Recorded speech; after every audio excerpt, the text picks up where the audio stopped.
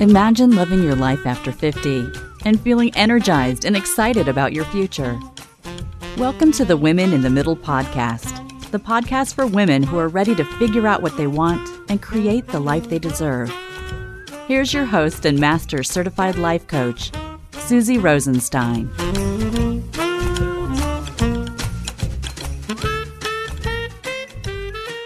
Hey there, welcome back to the podcast, Women in the Middle. I'm your host, Susie Rosenstein, your master certified coach and midlife mentor, and I'm so glad to be here with you again for this week's episode, which is all about making big midlife decisions, especially the decision to go vegan in midlife with Michele Olender. Now, do you eat enough vegetables, my friend? That's what we're talking about today. Personally, I'm not a fan of beans or mushrooms, so we're going to get into that too. My guest says that she's always had a good relationship with vegetables. Michele Olender is a certified life coach and podcaster committed to helping people limit or eliminate the consumption of animal products and create a vegan, vegetarian, whole food, plant-based practice.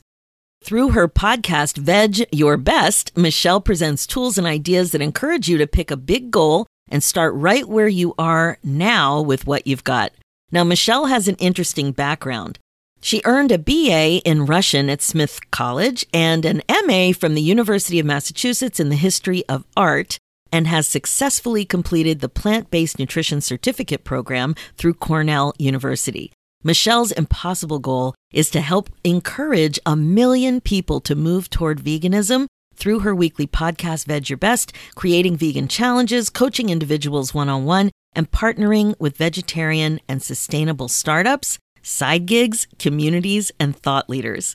And I am super excited to share Michele's story with you, first because I met her when I was an instructor at the Life Coach School, but also because so many cool things came up for her, big things in her life that needed some attention, and she decided to pay attention. She ended up making lots of big changes in her life, especially after 50. She was wanting more, and this is something so many of us can relate to. I want more. I'm looking for more.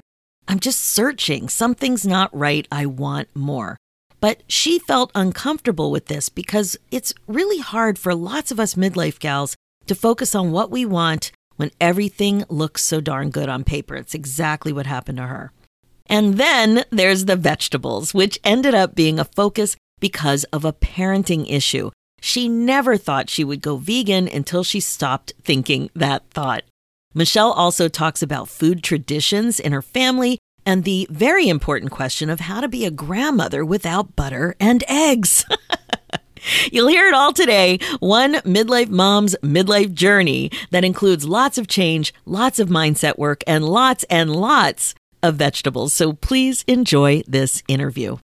Hi, Michele. Thanks so much for joining me today on the Women in the Middle podcast. Hey, Susie. It is so fun for me to be here and see you. It is so fun because we met a couple of years ago at the Life Coach School. You never know who you're going to meet in your 50s at the Life Coach School. That's right. That's right. There were a lot of young people in that group, very young people. And then there was me, and there were some in between ones. Yeah, you don't know who you're going to meet. So I was thrilled to hear about what you're up to because I thought, oh, good. Michele and I can talk. We don't need to wait for a podcast the next time. But for now, that was the main reason that we were brought together again. And the thing about who you meet, you never know who you're going to meet who's made a big, unusual shift in midlife that involves vegetables. Who knew? That's right. That's right. I always tell everybody to eat more vegetables and set an impossible goal. So. That's the best. And so I really want to talk about kind of your path to figuring out that this was going to be a focus for you and how vegetables and becoming vegan have really become a huge part of your identity, your profession, your focus at this point in life. So let's start with going in with just a little bit of what was going on for you in your 40s and what life was like before all these vegetables.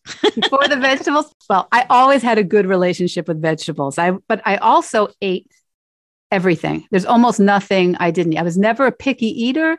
I ate I would eat foie gras. I would eat caviar. I would eat octopus, pickled pig's feet. When I was a child, we ate pickled pig's feet from a jar. I don't know if you can even buy that anymore, but it used to be in the normal supermarket. Oh my so God. I was not a faint-hearted eater. I ate everything. And in my 40s, so my husband and I had built a family together and a business together. And I always kind of thought of, even though I worked with him, and it was my business too, I always thought of it as his business. So in my 40s, my kids were getting older. I have to say that I kept thinking I wanted something more of my own. And I never really thought that it would, because we had a lucky life. We had a nice life. I always thought anything that I would really get invested in would work against the nice life we had, that it would take time away from everybody, that I would be busy during vacations and I would be busy during the free time that we had. So I will say that I had a little level of, there must be a little bit more for me, but I didn't want to rock the boat. I didn't want to mess things up. And something I run into a lot with people that I work with, a sense of, that's kind of asking too much. That's a little bit ungrateful of me. I have so much. Why would I ever want more? Wow. So why did you want more? I don't know. I think I wanted more. I think because I had a lot of skills and a lot of abilities, and I had been trained in certain ways in school that just were not being used, that were just literally not being used. And I got my kids all educated and straight teeth and college degrees. That's so funny and so true. And so I feel like, I was doing my part. But towards the end of them being in high school, I had done a couple of things. I had been an art history fanatic in college. I was a Russian major. I was a strong history background. And I started just doing little things, pushing myself into the area of art history. Then I got my master's in art history, which I thought would definitely ruin my marriage. It almost did, I think. How old were you when you did that? About 50. Wow, 50. That's a lot to go back to school. A lot of people are afraid to do that at that age. Yeah, they are afraid. I had gone for a certificate program at University of Hartford first, and I thought that would just get it out of I just thought, maybe just some enrichment, some enrichment would do it. And every time I dipped my toe into something enriching, I ended up moving forward, moving to more. But that is a totally parallel life to the vegetables. The vegetables also happened. My youngest daughter was vegan for a while, and I was I was supportive intellectually, but I didn't love it. I didn't love that she was vegan. And I remember in Paris with her saying, you need to eat fish or chicken. I don't see you eating enough vegetables. So this was me not being supportive really of a vegan journey at that point. And what was it about her situation that was turning you off? Like what was pulling you back a bit? Two things.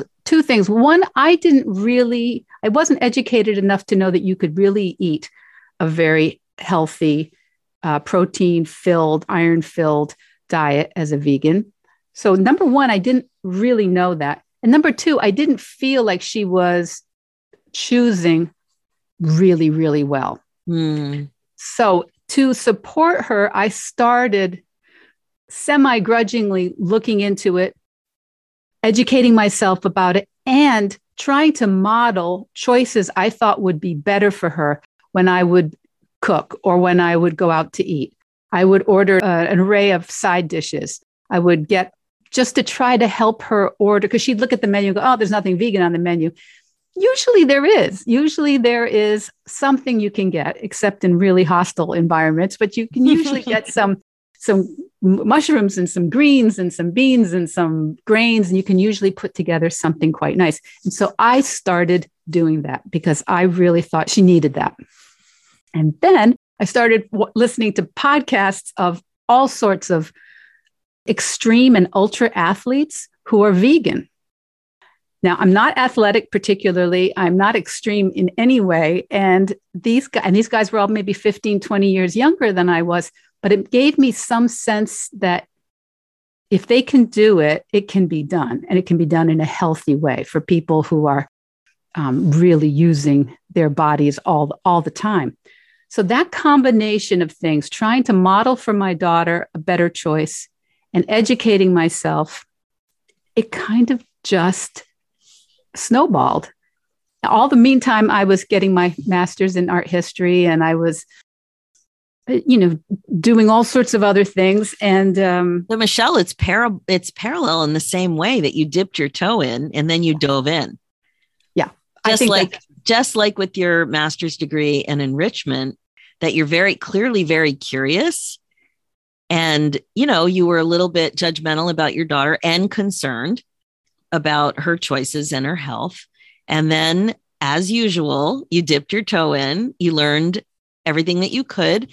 It sounds like at that point, you were really curious about what's really going on with vegan and how can these super disciplined people who really care about their bodies performing at such a high level, what are they doing? Right. It sounds like your motivation at that point shifted a bit to genuine curiosity. And then it sounds like you started to like it. Is that what happened? It is what happened. It also made me, as I started to believe it was possible, I started to notice all the reasons why I would want to if I could. Mm-hmm. And I started to realize the reason why I never considered it is I never believed it was possible. I just didn't think it was possible. How would I travel? How would I entertain? How would I go to friends and family's houses? How would I have holidays? How would I go to France? Would I go to Italy? How would I go to Iceland? I mean, what would I eat? What would I do? How would it make everybody shut down or be annoyed or roll their eyes? All those things.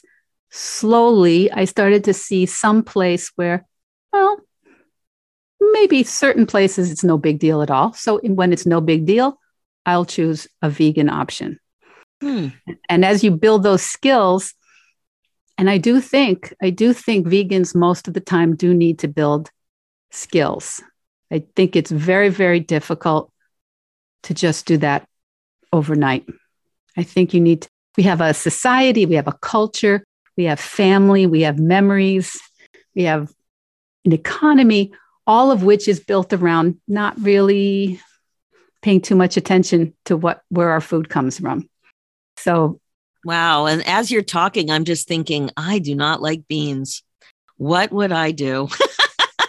Yeah. Well, beans are a very good example of a skill, funnily enough. A lot of people are very intolerant to beans physically. It's not just the flavor or the taste, but what happens is you need to develop your microbiome a little bit to handle that kind of fiber that's in beans. So typically, and that happens with things like chia seed, all kinds of things that are very, but come very on, dense. There's a gross texture that comes with beans. Oh, really? Do you not like any beans?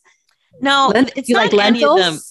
Lentils are fine. I had a bad experience with lima beans when I was a kid, and I think that is what did it.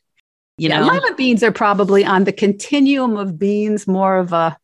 And on Zoom, I'm wrinkling up my face like I'm 3.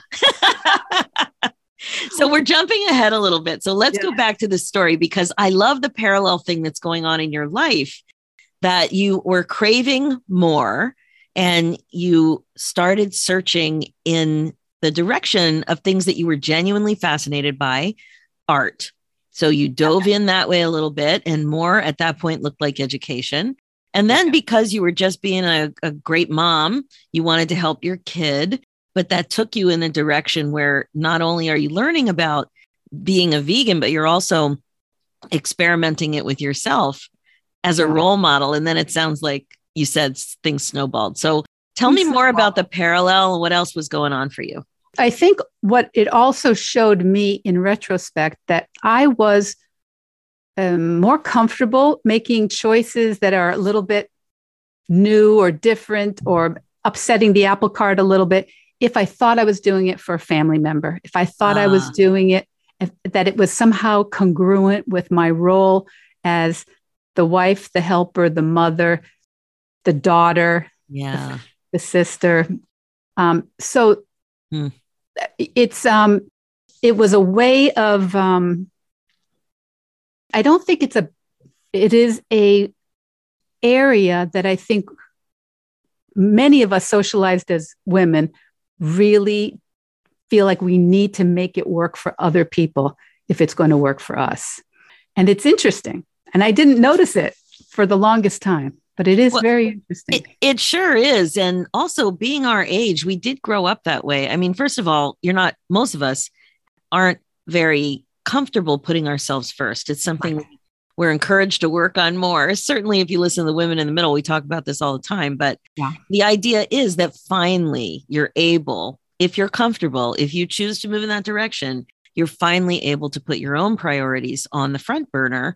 But we're much more comfortable in that helper role, putting our own stuff on the back burner, even if we don't think about that. It's just more, what can I do for you? How can I support and help you? And our kids, when they're launching into that young adult phase, there's lots of things to worry about. And we do enjoy a good worry fest. And that's in quotes. But, you were genuinely worried about your daughter. Mm-hmm. So it made it much easier to test the waters. And then also it feels like there's less judgment when you're helping somebody else versus doing something a little weird. I 100% might be agree. considered weird. I would say, and I say often, for good reasons and bad, I hid behind the people I love most in my life. And I don't think, it's not so much that I regret it, but once I noticed it, it was not making me closer with my family. In a bid to be more supportive and loving and helpful, it didn't make me necessarily closer to my family, because there would be just that little frisson in the back of my head that I can't do what I want because this is what I need to do. So I think a lot of us can resonate with that. And a lot of the people I work with resonate with that they think, oh, and honestly, when I finally went vegan, to jump a little bit ahead, it was because my dad had died of suddenly of a cardiac event. And my husband had just been told by his doctor he really needed to get his blood pressure and cholesterol down. And I said, that's it for me. I'm out. I'm out of animal products. I'm done. Because I was close, but I called myself an excusitarian, meaning I was vegan unless I had a really good excuse.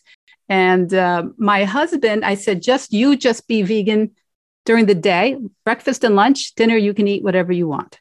But let's see if we can help get that blood pressure and the cholesterol down. So even then, this really kind of primary event of my third act was because I was trying to do something for my family, for my husband. But it was a bit of a wake-up call. Wake-up calls are jarring, and it kind of pushed you into action to stand up for yourself. For myself, and to be more of a, instead of like, you do what you want, which I kind of am. I'm not particularly the best nag in the world. So it was kind of hard for me to say, no, I think we really need to try this 6 to 8 weeks. 6 to 8 weeks later, his cholesterol was not in a level that needed medication. And his blood pressure was down. So, and then I just stayed there because I was like, this is actually not as hard as I thought it was going to be. But I feel that at that time, I needed to hide behind my role as a wife. Interesting. And I wonder how I would have done it before. I don't know.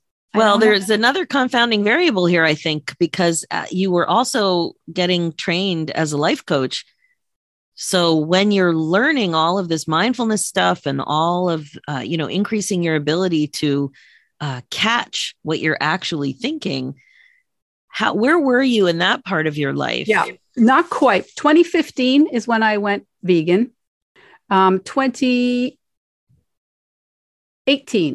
No, 2019. My mom died. And that's when I first met you. My mom had literally just died. Oh, 2019 is when I started at the life coach school, and you were my instructor. oh. And the year before that, I had found Brooke, and I always say that I have never had a weight issue particularly, but I found everything in life coaching through Corinne Crabtree, who has a wonderful podcast about losing 100 pounds. Yes, and she's been on the podcast, and I'll put the I link to that that episode. You did. I'll put the link to the episode in the show notes. She's hilarious and amazing. She's amazing. She is amazing. And through just listen, I could not listen to her. I found her so amazing. Through her, I learned that her teacher was Brooke.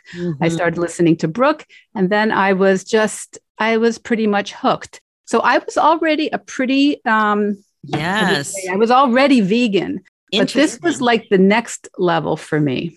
Interesting. Okay. So when you decided to make that change to be vegan, were you 50? Oh yeah. 50, 55. Okay. So you were in your 50s and you were doing something that you never in a million years expected you would do. Never. And it became kind of presented to you as an option through helping your daughter. And then when your husband needed a little bit of help, that's when, and the passing of your dad, that it was a wake-up call for you and you made a decision. So I really want to just honor that, because so many of us aren't listening to those whispers and those ideas of, what it is that we really want. And we're hiding behind all kinds of things, like you mentioned, excuses. And some of the other things I wanted to ask you about are the other thoughts that prevent people from doing what it is they want to do. And in this case, it's about becoming vegan. But you'll see that these kinds of thoughts get in the way of everybody for all kinds of stuff, Everything. Yeah. Everything. So what are some of these thoughts? So some of the thoughts are things like, so vegan can seem very all or nothing to people. And it does, because when I think of eggs, I'm like, come on. Yeah. Eggs were one of my hardest things to let go of. Yeah. Yes. Yeah. Like, wow. And also fish. Yeah. I eat, that's so much a part of my diet. So it does feel like, even though that's certainly not all the food groups or all the food options, it does feel like that would be really tough. Yeah. It seems tough, but it actually isn't, because there's so many foods. You have such I think maybe at a different time, in different locales, different worlds, it would have been hard to have such a rich diet, but most vegans now can really find a very, very rich diet. 30 years ago, maybe less so. 100 years ago, much less so. But it's really very possible now. And I honestly never, ever miss. I talk on my most recent podcast episode. I had one issue recently, which made me realize those thoughts that you're talking about. I was out. We had terrible service at a pizza place. I was with my son and my pregnant daughter-in-law and my husband. And I ordered vegan pizza, no cheese, arugula, all the vegetables. And they brought it and it was slow. And my daughter-in-law is, late in her pregnancy, and she's tired. She was really tired. And I was thinking, oh, the poor thing. She came out with me, and they bring me the pizza, and it has cheese on it, not the mozzarella cheese, but it has just a small sprinkle of Romano on the top.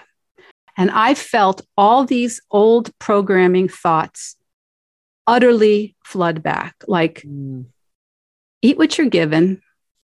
Are you going to hold this whole table up for about a teaspoon of cheese, which you can probably mostly dust off? This all just came at me, and I was so fascinated that still is in there. Yeah. It's still in there, that you basically eat what you get and like what you have. Very, very old school, but that's really how I was raised. And the idea of like, okay, so if I send mine back, they're going to not enjoy theirs, or they're going to wait, or they're going to sit there and eat it and look at me not eating anything. It's just going to ruin. So I was obsessed with what they thought. Yes. And that I didn't deserve to have it my way, that it was just asking too much. What did you do? Well, the server stepped in right away and said, I'm so sorry. We'll box that up. And if anybody else wants it, you'll have a new one very, very quickly. And honestly, I could feel myself going, oh, no, I'll make it work. I'll figure it out. And it was so fascinating to me because that's the first time something like that's, I've had to send things back or whatever, but it's the first time I really felt myself wanting to just make it go away. Just like, oh, this is too much. You know, what's so interesting about that too, is I'm new to having a food sensitivity. I have a lactose issue in the last year, and it was probably there before, but I didn't know it. I didn't put things together. But I know that I've been guilty of this before, is really judging somebody like you in that situation. I may have judged before I was aware of what I was thinking, that it's not really it's not going to make you sick. It's just a choice. So if it's just a choice, then there's some flexibility there. So that is the way I definitely thought that for decades. I seem to have a lot of friends who are vegetarian and vegans. And so I've dined out a lot with them. And I'm used to all the requests, and I'm used to sending things back as an observer. So in the early days, before I knew anybody like that, I definitely had thoughts like that. Because certainly any choice you make about what you're consuming is valid, and you don't need, it's not flexible if you don't want it to be flexible, you know, but I was not thinking that way at all. So I can see where your judgments were probably like, what are they going to think about my choice right now on so many levels? I thought that. And I also just felt sympathy for them, that they were going to have to sit there or eat without me. And, but they did. I insisted they eat and they did. They listened to me, and the pizza wasn't so long, but it was one of those, just like, it's such an illustration of that programming that you have. And if you grew up in my house, you ate what you were given, and you didn't absolutely. You could say you liked it, or you could say nothing. That's exactly right. It's so funny. I married into a family where they comment on the food. So if they don't like it, or if they have a lot of questions about how it was cooked and they may have a suggestion, it's what they all do. But in my family, you did not do that. No, it's so different. You said thank you. Thank you. And you ate. That's actually, that is so funny. So what are some of the other thoughts that you had about going in this direction? I thought that, I think like many people, I thought, what if I can't do it? What does that open me up to in terms of the judgment of others and my own judgment, but the judgment of others if I can't really do this? Look at me making a scene. That's how I look at it. She's making a scene that she can't have this or that, or wants this or something off the menu. And then cut to me 2 months, 2 years, whatever, down the line, eating a hamburger or a hot dog somewhere. So that was going through my head. Can I keep it up? Is it? And interesting, like, what would be the big problem with that? I mean, it's, right? What would be? But in my head, that was going to be a big problem. It's so much of this fear of failure. I had a client recently, you know what? And I've had more than one client say this, just about starting a new business and being very self-conscious of failure for what other people would think, even if it's nobody they know. It's just those scary other people. And the same thing comes up with weight loss. If I tell people I'm going to lose weight and then I don't lose weight, or I don't lose in the amount of time that I thought I would, or whatever, what will people think? Yeah. And what's so interesting is we don't typically think about, what will people think when I'm successful? What will I think when I'm successful? And what does failure mean to me, rather than to some mysterious other person who may or may not judge me? Yeah. And basically anything worth doing is worth failing a little bit at least a little bit, right? I mean, hypothetically, yeah, but we didn't grow up that way. That's for sure. I know we didn't. You know, my mom, I can see my mom in my mind's eye when when I ever say it's okay to fail, I can just feel her like, what are you talking about? Right. I know one thing that I've done with people in my community is just to make a list of tons of people who became successful after 50. And every one of them talks about failure. And any successful person, everybody talks about failure. Yet, Yes. and even with this personal decision you're making about the food that you will consume, you still had those thoughts. So it's not like you were making a big investment or opening up a bricks and mortar or whatever. Even this tiny little part of your life, you have the same feelings about. It is fascinating. It is really fascinating. I totally agree. I think it's, and so for me, I think it resonated when I went through life coach training, this idea of the thoughts. That's when I got this sense in my head. I never thought I could be vegan until I stopped thinking that. This whole concept I had in my head, it's impossible. It's not how we evolved. It's not how our culture looks at things. It's not how our restaurants support us. It's not how we are taught by the pediatrician to feed our kids. It's just not, it was just impossible. Impossible. And wow. But when you start going, yeah, maybe parts of that would be impossible, but maybe not all of it. And the thing with veganism is for some people, it can be very, very all or nothing. And so there's this term, which can be kind of cringy, but it's the vegan journey. And I think sometimes I find that a little bit not woo-woo, but just a little bit cliche or trite. But the vegan journey is that as you start to limit and eliminate your impact on animals, then you see other ways to do it. And you see other ways. And you begin, rather than just going, nope, I'm completely out of it. I have no footprint on those poor animals anymore. And it's pretty much impossible to do overnight. Because for me, the food was the first part, because that's the choice you make 3-4 times a day, maybe more often. But then there are the other things in terms of the clothing. I didn't see how I was going to do without leather shoes, leather bags. I still own leather things that I had from the past. I did not give them up. I have not given all of them up yet. And some people will push back that means you're not vegan. I say, okay. Yeah, like I don't know about that. Who cares? You do it. And I guess that's the journey, is you come up with the journey with your own path. Yeah. One of the things you pointed out in our pre-interview work was this idea of traditions that you grew up with, and traditions and passing the torch to us at this age in our families for a lot of the traditions, and keeping them and starting new ones, but in particular, carrying on the old ones. I wanted to hear more about that, because as women in the middle, this is something that's a big deal. All of a sudden, your mother or your mother-in-law, doesn't want to do Thanksgiving anymore. She's had enough. Or somebody's not there anymore to do it, and you have to pick up the torch without being asked. Or there's so many examples, but how did you manage that when it came to food?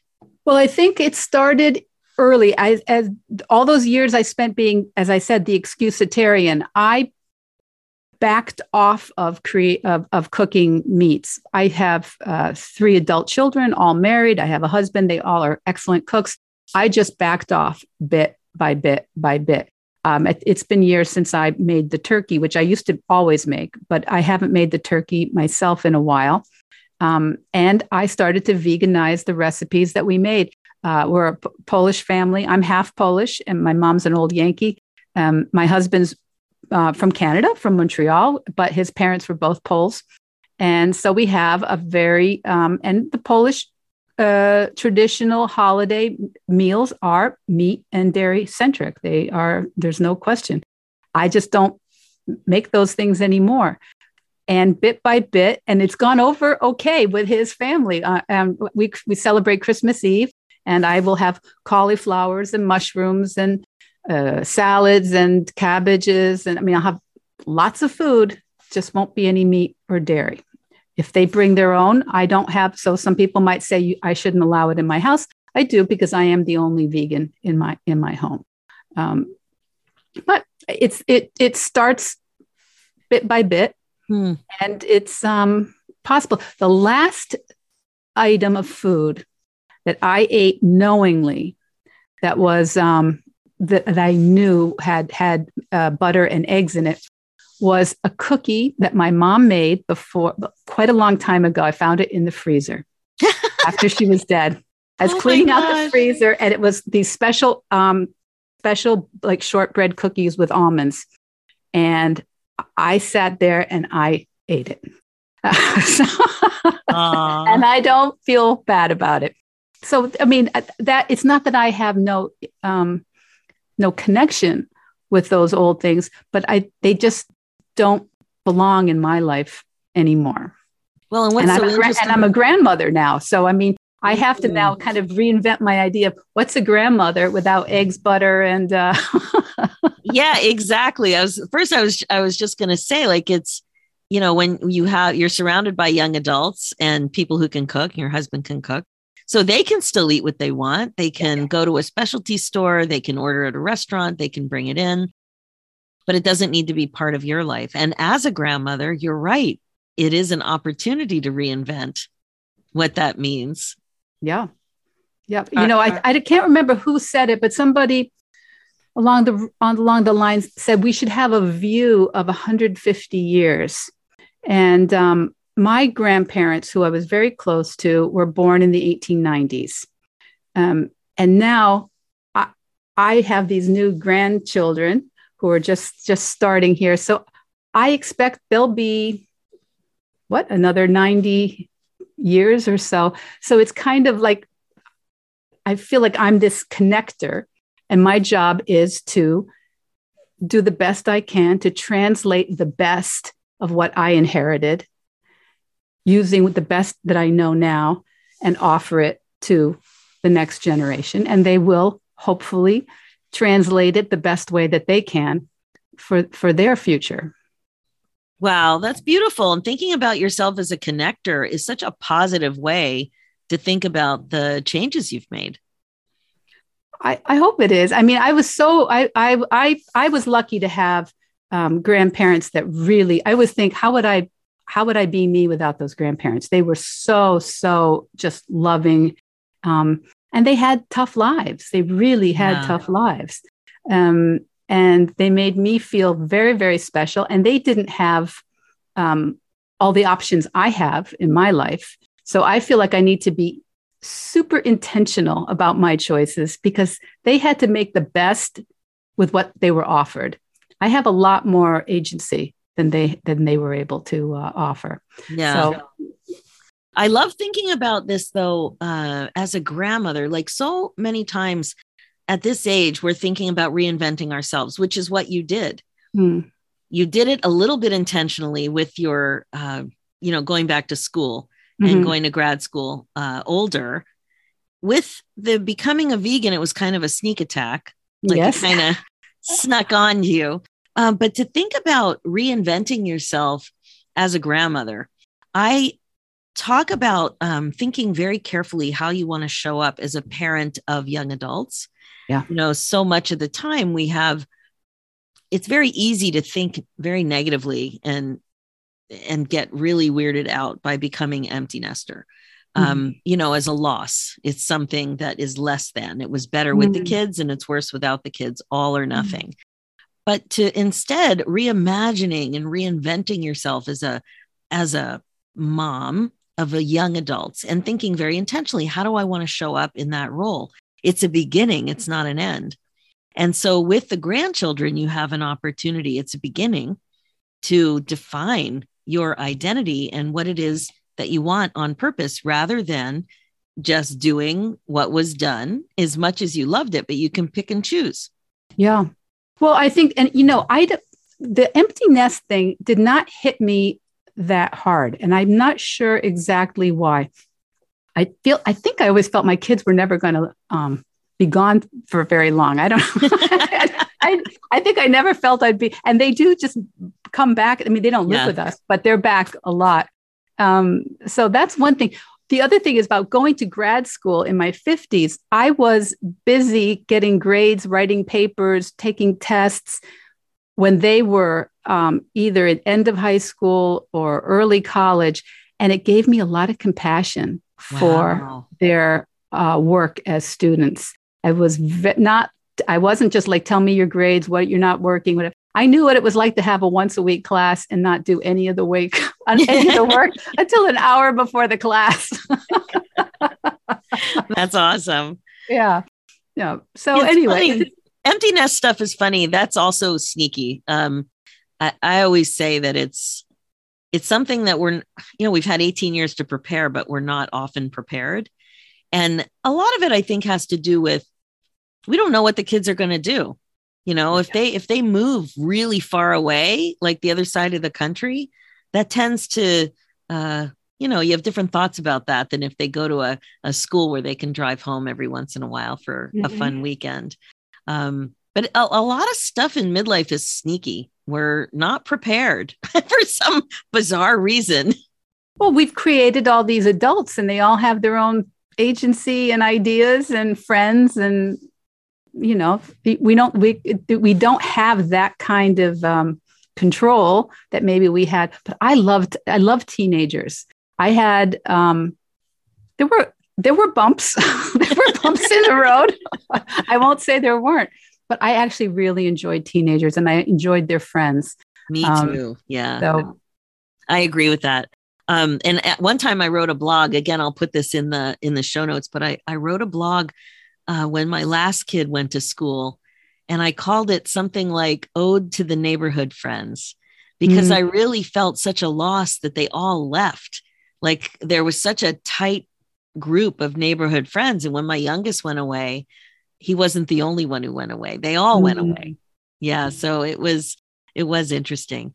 So what would you say now that you're a couple of years in and you've like navigated through all of the uncertainty and the fear about what would people think, and this seems so hard and impossible. Now you're on the other side of it, and you're actually helping more people through this lifestyle choice if it's what they want. So looking at your views and your accomplishment and where your mindset's at now, what comes up for you? What would you say to other people? Where are you at with that? Well, I will say that across all of it, through my graduate degree, through life coach school, through going vegan, I have gotten very used to the idea of sitting somewhere and going, what am I doing? This is ridiculous. Why did I ever do this? And really feeling like this was a mistake. And feeling all that level of like, but now it makes me laugh a little bit. I mean, I giggle but all through it, I have found myself sitting going, I could just go watch Netflix. I could go do something else. I could go for a walk. What am I doing?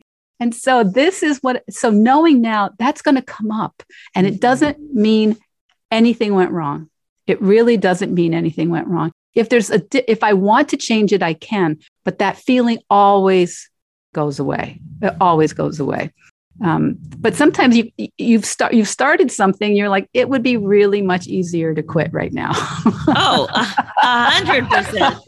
Yeah. But knowing that you're not going to die, like you can change your mind, you can fail, you can go all in and think about what it's going to be like when you're actually helping people, and what it's like for the people to be out there just waiting for you to get over yourself and find them and give them the help that they need. So it must make you really show up differently for your kids, for your family. And on the podcast, having been through that giant transformation yourself. I think ultimately that is what I demonstrate, is that you don't have to be the most super talented podcaster. You don't have to be the most super perfect vegan. I'm an okay cook, but I don't spend a lot of time cooking. I'm an assembler. I have great ingredients and I put them together and I eat nutritiously. I'm not a chef by any means. I don't talk about food really on the podcast ever. I show my lunch on Instagram. That's about it. Just so people know it's not a restrictive thing. That's the one area I have gotten, especially from other coaches, but from other people in general. I've been really accused. People have said, kind of, Michele, you're promoting a restrictive, unhealthy diet. I believe that that's not true. I don't ever encourage anyone to be restrictive. I want them to eat all the things that they want to eat. This is not about giving up nutrition. It's only about giving up certain footprint of where your nutrition comes from. But I do think that some people have used a vegan lifestyle and diet to not be good to themselves. And this is really important to me, that this is not a new stick to beat yourself with being vegan. It's really important that this is done out of love for self, love for the environment, love for our climate. Many people much smarter than me have people I'm sure that like David Attenborough and Jane Goodall. These are people who have really asked us to really limit our animal imprint, our animal footprint, how we nourish ourselves. So that's why I often don't talk about health, because your health to me belongs a decision between you and your doctor or your nutritionist or a scientist. So I don't really ever give anybody any advice about health. But if veganism or vegetarianism or moving in that direction resonates with you, I'm someone who's been on that path and I can help. I love that. And I also know that you would advise people to be brave enough to just do even a little bit, like you just said, just to move a little bit in that direction. And then you can make another decision. Exactly. It's all one decision at a time, always. If you get ahead of yourself and if you worry, I sometimes I would say there's no wrong time. People say, yeah, but I've got a wedding to go to. I didn't eat wedding cake at my daughter's weddings or my son's wedding. I didn't feel like I missed anything. I was at their wedding. I enjoyed it. And they didn't happen to have a vegan wedding cake. So I didn't eat it. But if that is important to you to eat a wedding cake, eat it. Don't wait till the wedding's over to start. You need to practice all these skills all along. That's so good. And what I love about your approach to this is that it really is about deciding what you want and figuring out how to overcome your objections. Like, what are you thinking that's getting in the way of what you actually want? Right. You're not convincing anybody to do anything. No. Except find what they're thinking. And if it's something that they really want, then you need to challenge yourself on what's getting in the way of you moving toward what you want. And as you know, and I know, and anybody who listens to this podcast knows, it's your thoughts. And if you're coming up with excuses, and if you're feeling fearful and you're pulling back in any way, dig deeper and really look in that direction. Absolutely. And this works and it works for any goal you have. It's the same technique, no matter what goal you've got, is all this stuff comes up, no matter what the goal. Absolutely. So tell us, where can we find your podcast? What's it called and where can we find it? It's called Veg Your Best. Veg, spelled like hedge, VEDGE, Veg Your Best. And that I'm vegan and I live a vegan lifestyle to the best of my ability. But the people I work with, what I aim for, you don't have to be vegan. I like you to eat more vegetables. Let's see how I can get you to eat more vegetables. I'm going to challenge myself to like a bean. That's what I'm going to do. One bean. When my son was a little boy, he didn't like vegetables and he didn't like green peas. And I would literally ask him to eat 1, 2, or 3 green peas. How tiny were they? Now I actually do like edamame. That counts, right? Oh, of course it does. I enjoy that. Do you like chickpeas or hummus? I do. I like it blended, but no, I don't like a chickpea by itself. That's yourself. All right. All right. Well, it all works. It all works. I'm on my way. Thank you, Michele. I absolutely love having you on the podcast today. And I love your story because heading into your 50s, you knew you wanted more. And it kind of took you in two directions. You really didn't know what was going to happen, but both of those directions, diving deeper into art and diving deeper into more vegetables, it all worked out so well for you. So thanks so much for sharing today. Your podcast is awesome. Thank you, Susie. And that journey led me to meet you too. So that was pretty awesome as well. That's right. Super, super fun. Thank you so much. Thank you. Okay, that's it for this episode. So what did you think? Do you find yourself wanting more, but hesitating or hiding behind other family members' goals and priorities? If you do, notice any resistance and try to find those thoughts around what's going on for you. If you feel a hesitation or resistance to something that you know that you want, you owe it to yourself to pay attention and see what you can learn about what you're thinking. That is being the queen of your brain domain. And as a midlife coach, that's my job. I want to help you become that queen of your brain domain. And what this means is learning how to get better at catching yourself in the act of thinking forward and wasting less time spinning and feeling stuck about what you want and how to get there. This is what regret-proofing your life is all about. Now, if you want to go faster and have more fun, the bottom line is that change is easier and better with coaching and support. And I can help. You really have to join us in the Women in the Middle Academy. It's my 6-month group coaching program where you get the coaching you need to apply what you're learning here in the podcast and get the clarity and excitement in your life again that you have been looking for. So don't waste another second feeling stuck. Book your momentum call and we will take it from there. Head over to www.womeninthemiddleacademy.com for show notes and links. And there's so many links, great links in today's show. Go to www.susierosenstein.com and click on the podcast tab to find the information about this episode. Let's do this, ladies. It's time for you to put yourself first, one thought at a time. Thanks so much for listening, and I'll talk to you next week.